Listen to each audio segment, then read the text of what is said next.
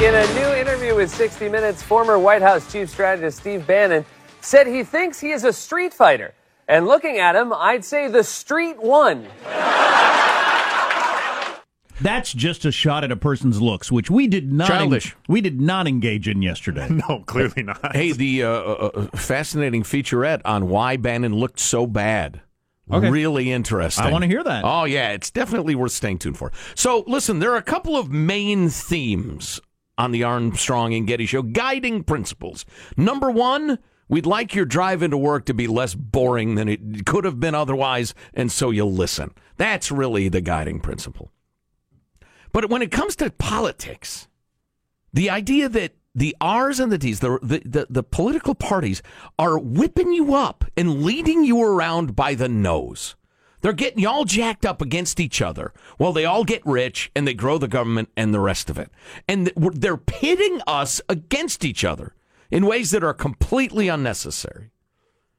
And the fact, and this is a bit of an aside, but I've had several discussions in real life with people who seem to think this is absolutely true. People are tying their politics to their identity in a way that you normally don't see at all outside of like when there's a revolution or something like that and people are dying in the streets. The idea that, well, I'm a father, I'm a husband, I'm a Christian, I'm a JC's member, I'm a baseball coach, I'm a blah, blah, blah. And, oh, yeah, I happen to vote Democrat. You know, now it's, I'm a Democrat, I'm a fighter, I'm a blah, blah. It's way up top in everybody's identity. Well, and we've seen those polls that like the number of people that don't want their daughter to marry a Republican or whatever. Right. And Good example. It used to be nobody cared. Nobody cared. It was mildly amusing. And used to be like recently. Peter Beinart is a self-declared liberal. He's written a piece in The Atlantic. It's in the magazine this month. Kids, a magazine is like a website that they put on paper once a month. Why would they do that? I don't know. Anyway, I'm going to quote a little bit from Beinart's piece and weave in and out of it. But in 2005, a left-leaning blogger wrote, quote, "Illegal immigration wreaks havoc economically, socially, and culturally, makes a mockery of the rule of law, and is disgraceful just on basic fairness grounds alone." That is a liberal blogger. In 2006, a liberal columnist wrote that, quote, "Immigration reduces the wages of domestic workers who compete with immigrants, and that the fiscal burden of low-wage immigrants is also pretty clear." His conclusion, quote, "We'll need to reduce the inflow of low-skilled immigrants." That same year, a Democratic senator wrote, quote, "When I see Mexican flags waved at pro-immigration demonstrations, I sometimes feel a flush of patriotic resentment.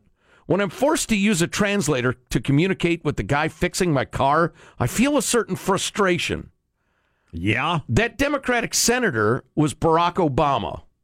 Really? Did he really say that? The wow. columnist who was talking about the immigration reduces the wages of domestic workers and we've got to stop it was Paul Krugman. The blogger who said illegal immigration wreaks havoc economically, socially, and culturally and is disgraceful on basic fairness grounds alone was Glenn Greenwald. Well, if you weren't reading that from The Atlantic, I would think we need to verify this. This sounds like that sort of internet thing where they assign quotes to people. Yeah.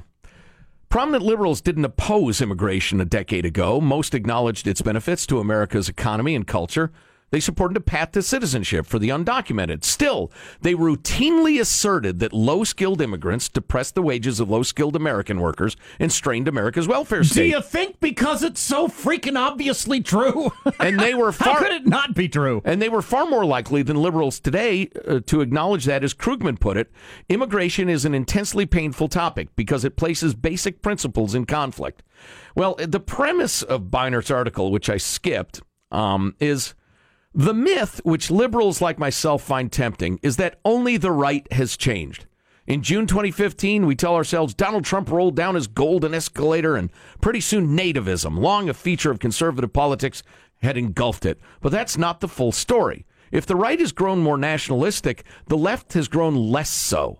A decade ago, liberals publicly questioned immigration in ways that would shock many progressives today. That's a decade ago, which is the blink of an eye. Yeah, that's something.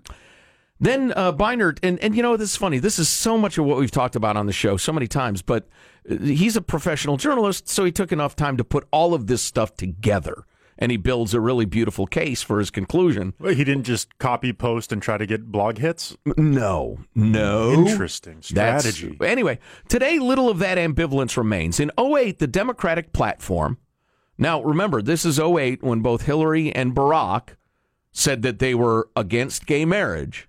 Remember? And they said this. They called undocumented immigrants, quote, our neighbors, but also warned, quote, we cannot continue to allow people to enter the United States undetected, undocumented, and unchecked. Those who enter our country's borders illegally and those who employ them disrespect the rule of law. This is the 2008 Democratic platform. By 2016, such language was gone. The party's platform described America's immigration system as a problem, but not illegal immigration. And it focused almost entirely on the forms of immigration enforcement Democrats opposed. In its immigration section, the 2008 platform referred 3 times to people entering the country, quote, illegally. The immigration section of the 2016 platform didn't use the word illegal or any variation of it at all. Says Jason Furman, former chairman of President Obama's Council of Economic Advisors, quote, a decade or two ago, Democrats were divided on immigration. Now everyone agrees and is passionate and thinks very little about any potential downsides. How did this come to be? All right, now so we'll jump into the, kind of the overarching theme. Y'all on the left have to quit screaming hater and racist and anti-immigrant to people who agree with Barack Obama and Paul Krugman and Glenn Greenwald and Nancy Pelosi and Chuck Schumer and everybody on your side. Now, it's interesting to observe the number of illegal immigrants is practically the same as it was then because of various economic ups and downs. There's a giant surge during the boom years, and then a lot of people went back to Mexico when they couldn't find a job. But here's where we get back to the premise of the Armstrong and Getty show. And Peter Beinert, I think, is pretty brave and honest to write this. What happened? The larger explanation is political. Between 2008 and 2016, Democrats became more and more confident that the country's growing Latino population gave the party an electoral edge. To win the presidency, Democrats convinced themselves they didn't need to reassure white people skeptical of immigration so long as they turned out the Latino base. Quote, the fastest growing sector of the American electorate stampeded toward the Democrats this summer, Salon declared after Obama's 2008 win. If that pattern continues, the GOP is doomed to 40 years of wandering in the desert. I've heard that a lot, yeah. Yeah. Now, we also probably ought to throw in that corporate America, and in particular the tech companies, your Zuckerbergs and Gates and the rest of it, they want unfettered H-1B immigration. They are pro-complete immigration so they can get their engineers and coders at the cheapest price possible. But listen, to get back to the main thing, it's so obvious what happened. Democrats decided, look, if we just go full on up with Latinos in every way, we'll get their votes and we will get power. It's a reasonable political strategy. To me, if you betray the country's national security and make a mockery of its immigration laws, you're doing an enormous disservice to the people that you claim to represent. But you got to quit with the hater racist stuff. You've just got to. You're being whipped up by your party leaders to try to turn out the vote. It's not a moral question. It's not a what's good for the country question. It is purely a winning power question. How much do you think the country has moved since 2005, 2006, since those quotes, as opposed to the some of the politicians in their talk? I don't think the country's moved that much. Some. I think, well, the point of the article and the point of my screed is that a lot of Democrat voters and lefties have moved to the point that they think anybody who agrees with Barack Obama and Paul Krugman and Glenn Greenwald is an awful person and a racist. You hear it all the freaking time. So in your progressive states, I mean, you try to say what Barack Obama said in Seattle, in Portland. Try to quote Paul Krugman in San Francisco. What they said, don't say their names. You will get screamed at. You might get beat up by Antifa for agreeing with the leading lights of liberalism just a few years ago. Certainly Bill Clinton, his feelings about illegal immigration from 92 would not fly today. You know, they talk about how Bernie Sanders was more or less echoing what we were talking about, the Krugman, Obama, Greenwald view of immigration early in his campaign.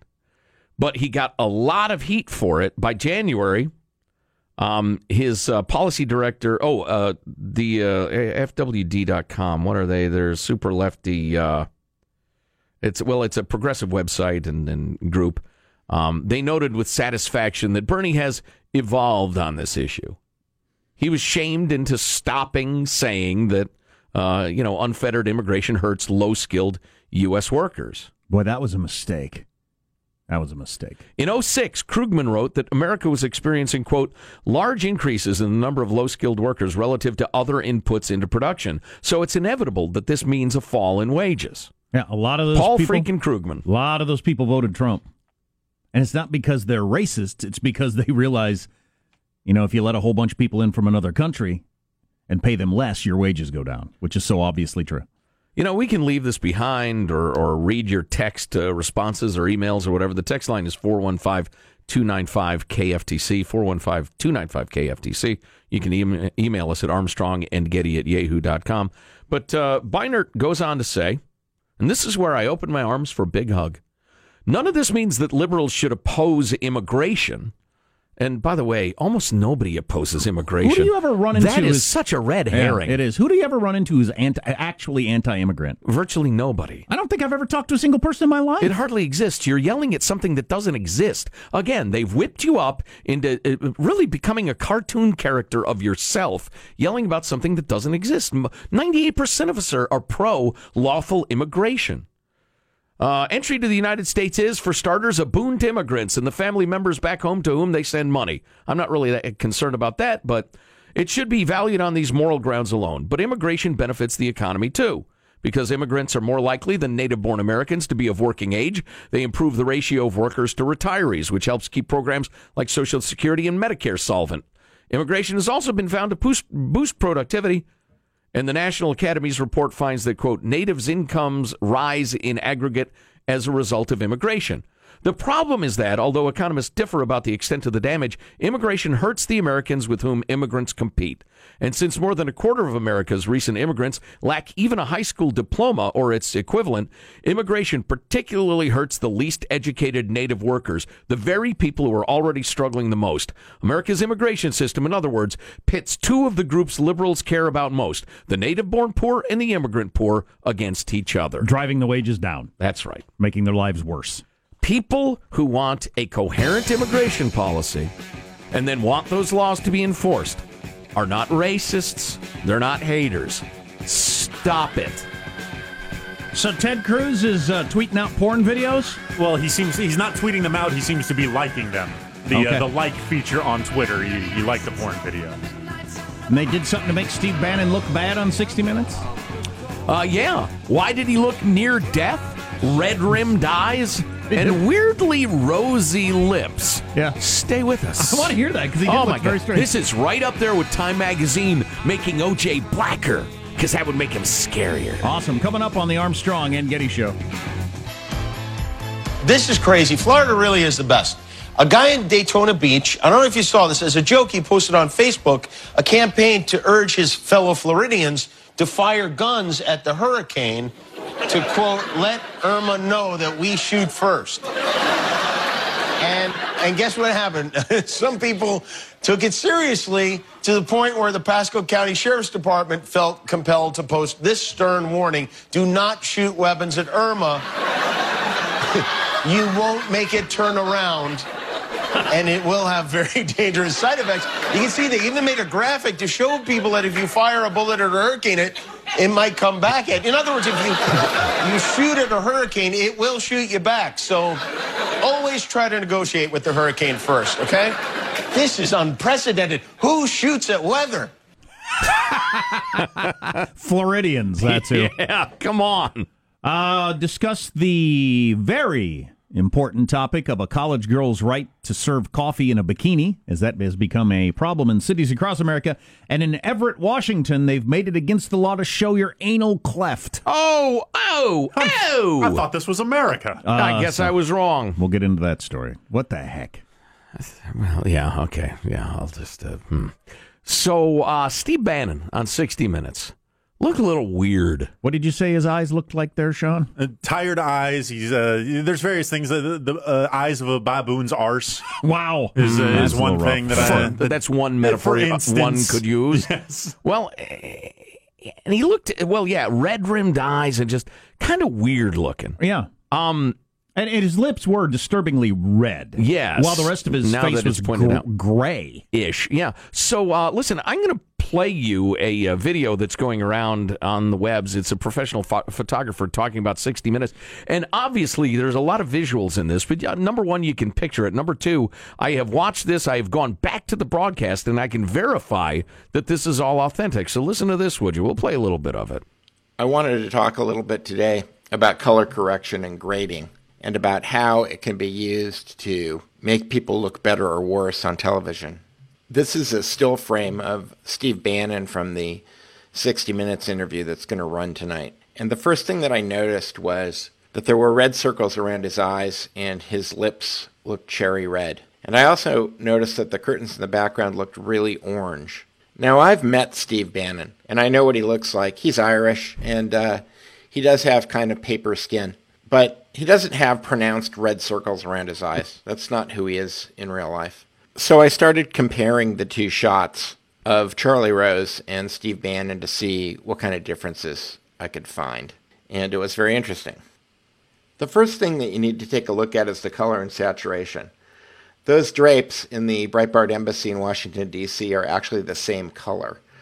Now, the lighting them might be slightly closer or farther away, which accounts for the brightness, but they are the same color.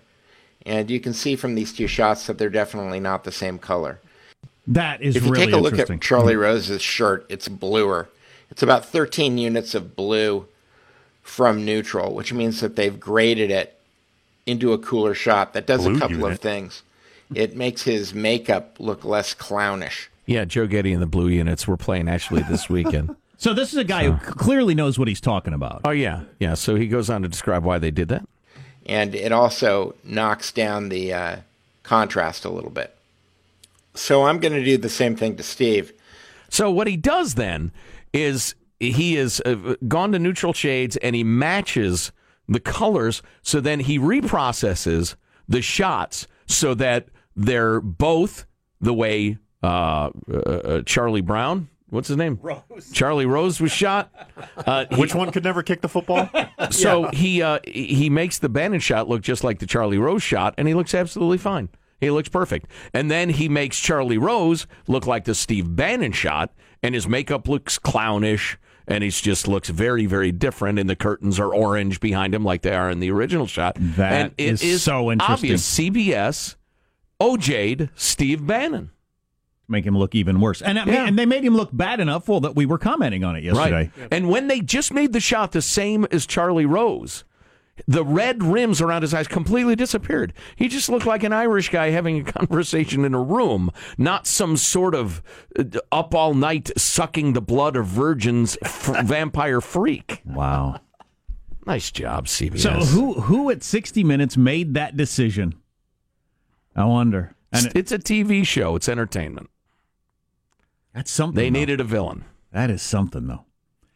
What's coming up in your news, Marshall? Oh, I'm sorry, Marsh. Before you get into that, go ahead. You can play the jazzy music if you like, Michael. Don't we all enjoy a little tune now and again? We'll have a link to that video for you at ArmstrongandGettyRadio.com so you can watch it yourself. Marshall? All right, coming up, we've got new UN sanctions against North Korea, not what they were supposed to be. Who is coming to dinner? Trump's guest list now raising some GOP eyebrows, and Apple's iPhone X will stand for exclusive. Stories coming up minutes from now, Armstrong and Getty. I want to hear that. You know, Marsh, if I was going to tease the North Korea story, here's my take on it. Yes. The world asked China and Russia, are you going to help us prevent North Korea from having a nuclear arsenal? China and Russia said no. They will have a nuclear arsenal, and soon. It's been decided. Son of a bees. Why is a Monday Night Football sideline reporter apologizing for his performance this morning? We'll have that story coming up also on the Armstrong and Getty Show.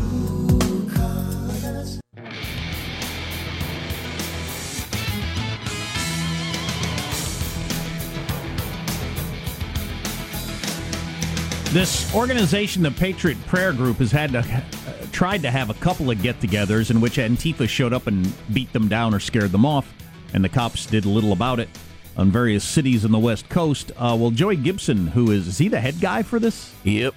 We're going to talk to him in about a half an hour. That should be interesting.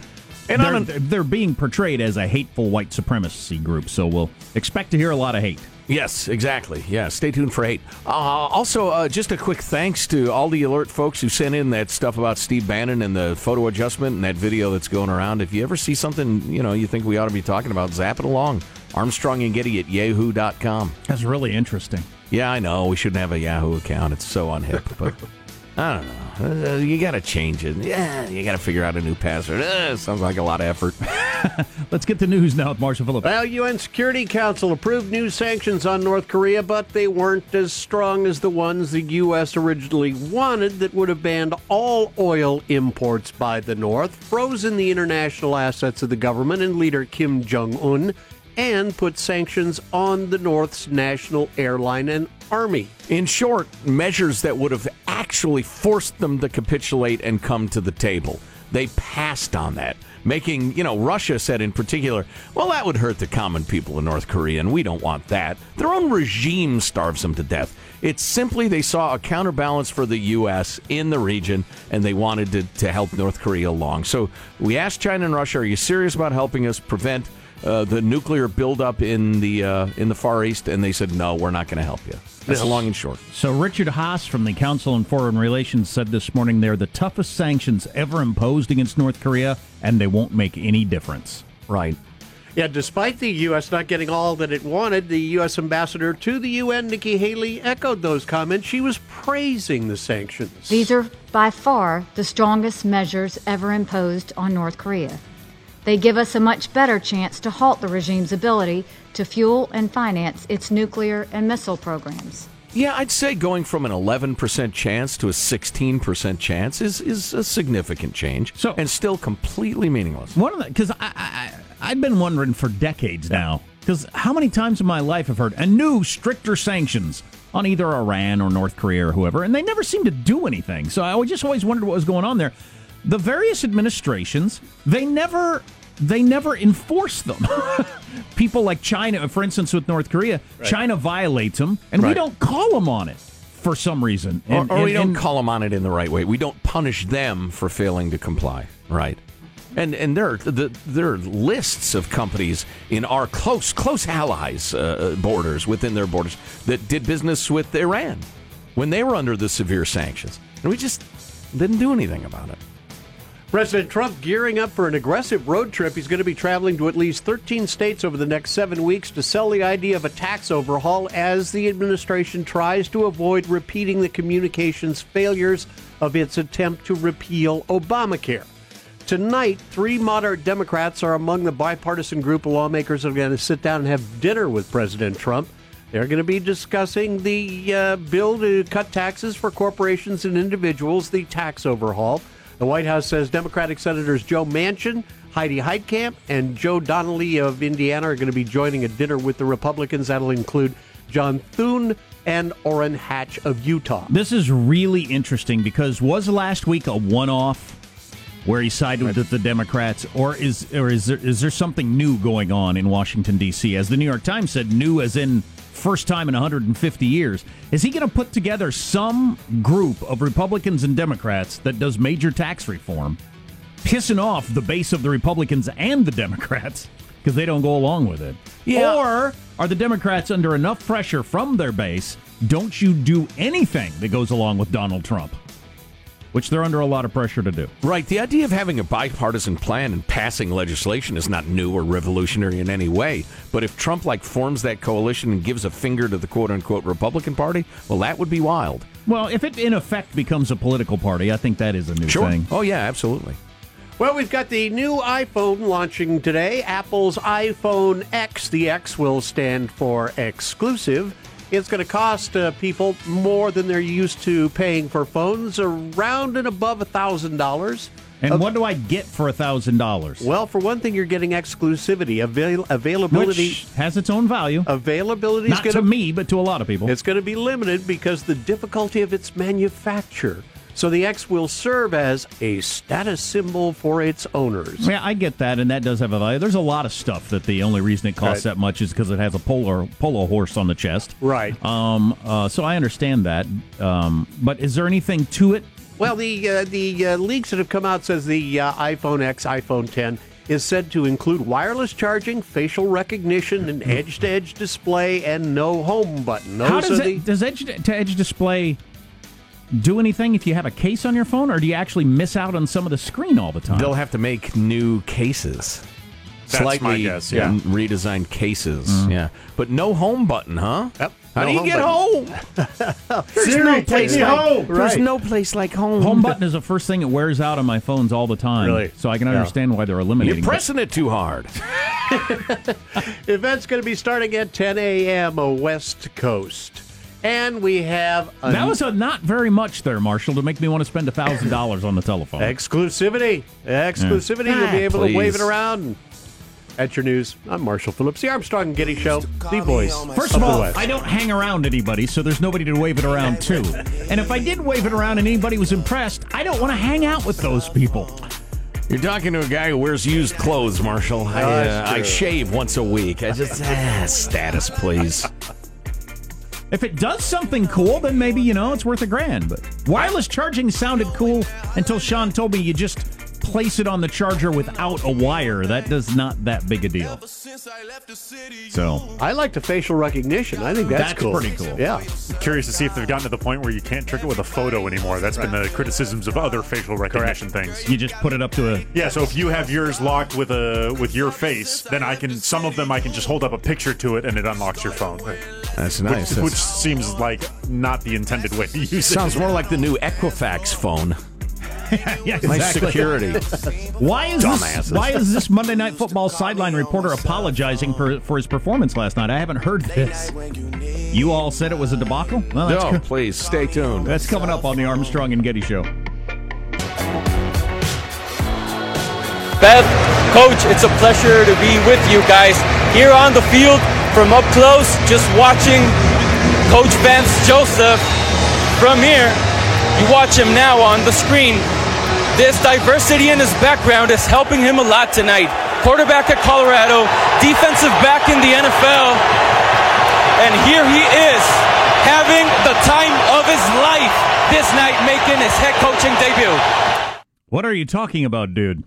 So that sideline reporter on Monday Night Football, not long after that, went on a video, did a selfie video of himself in his hotel room because that went viral. With what the hell was that guy talking about? Right, and who is he, and why did he get hired? And that was the last time they went to him, too. I'm sure. Yeah. Here's his explanation. I was studying my elementary school September 11th, 2001 in Calixto, California.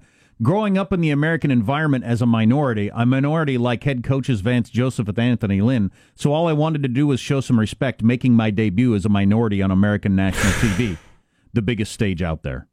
Unfriggin' believable. So your explanation is as difficult to follow as the original report. I'm not quite exactly sure what you said there. Throws in a heap and helping of the oppressed classes. Yeah, I don't know. So he's usually on the ESPN Spanish channel? Yeah, that's where he's done most of his ESPN work, was on the ESPN Deportes. This was the second of 2 Monday Night Football games in a row. They typically throw together kind of a makeshift crew for that. The crappier game? Yes. All 3 announcers were making their NFL debut. Rex Ryan was color commentator, his first time since being no longer an NFL coach. And Beth Moen, I believe her name was, who actually did a really good job, was the play-by-play. First time a female has done an NFL game. So it was kind of an affirmative action Monday Night Football. You had a gal doing the play-by-play. You had a fellow who usually does Spanish sports on the sideline. He failed so miserably they didn't have him back on again. But that's and fine. they had a toe sucker as the color man, a sexual pervert. That's all fine and everything like that. And I don't care if the announcer's a woman or not, or the sideline reporter's Hispanic. I don't care. But if you're going to tout that sort of stuff, once again, you're making me think about issues that aren't just behemoths smashing into each other. Right. So I got to think about cops and black people, and I got to think about are minorities getting screwed out of jobs, and why aren't there more women doing this? And nobody wants to think about that stuff. That's why your ratings are going down. You got to quit with all that stuff. You just got to quit. You just got to quit. You know, I have no problem with women doing anything in broadcasting, but doing football play-by-play, I'm telling you, when the guy breaks one down the sideline and it gets exciting and the voice gets higher and higher, it's tough to take. It just is. Wow. I mean, a guy whose voice gets higher sounds like this. A woman whose voice gets higher sounds like this. Which one would you rather listen to? It's not a question of sexism. It's a question of eardrums. Oh, boy. Science. It's medicine. That hardly seemed fair. Yeah. What? Did you hear her? I didn't hear her. That's right. That's right. It's not a woman's fault. No, I don't think you should throw 3 first-time NFL broadcasters on the air at the same time. There was nobody to steady the ship. That just seemed like a mistake from Jump Street. At any time, was Rex Ryan crawling around the floor of the broadcast booth trying to get a suck on her toes? Yeah, he couldn't do the color commentary because he was trying to get a look at her feet. Oh, my God, your sandals are amazing. If you don't know that story, Google it. Let me see your sandals. Oh, that's nice. You have nice toes. Do I have time to jam They're this very in? long. So girls in bikinis serving coffee has been a thing. It's similar to what they do if you have what's the coffee stand I go through sometimes? Dutch Brothers. Dutch Brothers? Dutch Brothers. They don't wear bikinis, but they wear The little shorts. little shorts, and they got music and they dance around. It's weird. I think it's weird. Well, that's because they splash coffee a lot, and you don't want that on your pants. It's easier to wipe off your skin. But anyway, the grab-and-go bikini hut in Everett, Washington, the girls actually wear bikinis, and the group is claiming they have the right to do that. They're fighting the city, which is trying to crack down on this sort of thing for some reason. Why do you think you need to crack down on this? So to speak. If I don't want my kids to see girls in bikinis serving coffee, I won't go there to get coffee, I guess. So here's the actual wording for the ruling. What is not allowed. The city has promised to produce diagrams that will illustrate compliant dress. So good.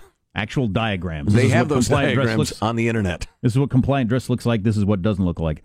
Facility employees are not allowed to wear bikinis or show their midriff, shoulders, or top 3 inches of leg below the buttocks while working. Shoulders. So no tank tops. Is this Everett, Washington in the year 1750? No tank tops for college girls Any serving violators coffee. shall be burned at the stake. Wow, no tank tops. Liberal Metro Seattle. Crazy. To that end, the suit argues the language is head-scratchingly confusing because they're suing back against the city, and cites, for instance, language banning women from displaying, quote, the bottom 1/2 of the anal cleft. I've heard that referred to as the gluteal cleft, a term I find more acceptable. But the shoulder? You're not allowed to show the bottom 1/2 of the anal cleft. Oh, Lord. In your shorts. There's no need to say that. Which the lawsuit against Everett, Washington points out the Seattle Seahawks cheerleaders' outfits would be in violation of those ordinances. And you got men, women, children of all ages, races, creeds, and religious backgrounds seeing that on football or in the stadium all the time. Wait a second. What part of the gluteal cleft is forbidden? Do not Google image search that, listeners. The bottom, Do not. the bottom 1/2 of the anal cleft. I don't believe for a minute that you can see the bottom 1/2 of the girls' hiney division in the Seattle Seahawks cheerleaders' uniforms. The bottom half? There's no way. I don't see how you would in a bikini either, so I don't know exactly what they're doing. Unless it's a thong? G. I like to pronounce the G. Go ahead. So I don't know what's going on there. That's insane. So shoulders and the midriff? Midriff? Half the girls in America, when it's warm out, wear a T-shirt so that if they reached up, a foot for a cup of coffee, you'd see their midriff. Well, harlots do. Oh boy! So you're not allowed to wear a tank top. Yeah. That is so crazy. To hand coffee to someone. Right. Seriously now. Is there like a lot of fundamentalist Muslims in Everett? I don't know. I don't see why you can't have them wearing a bikini. If you don't like it, then don't go there. And they'll either survive as a business or they won't, based on that. I don't think they're harming anything. But so in violation of this, if you're a college girl wearing a tank top in Everett, Washington, serving coffee, fine of up to $5,000 or a 1-year jail term. How'd you like to spend a year in jail for wearing a tank top? That's pretty crazy in America in the year 2017. I'm not sure we could find a cell for that young harlot, but we'd certainly try. It's a question of protecting the people. What's that other word you use? Trollop? Trollop. Bunch of trollops serving coffee in their tank tops. I can see your shoulders! Disgusting! Cover your shoulders, strumpet! So we're going to actually talk to the guy who is the leader of the Patriot Prayer Group that's gotten so much attention. I hope just talking to him, Antifa doesn't want to come in here and bash us in the head. I certainly hope not. Hit us with sticks. Well, I have a very thick head. Don't have your children near the radio, though, because he's portrayed as a white supremacist, and I'm a little concerned we're going to hear some real hate coming up. Yeah, oh boy. So stay tuned to the Armstrong and Getty Show.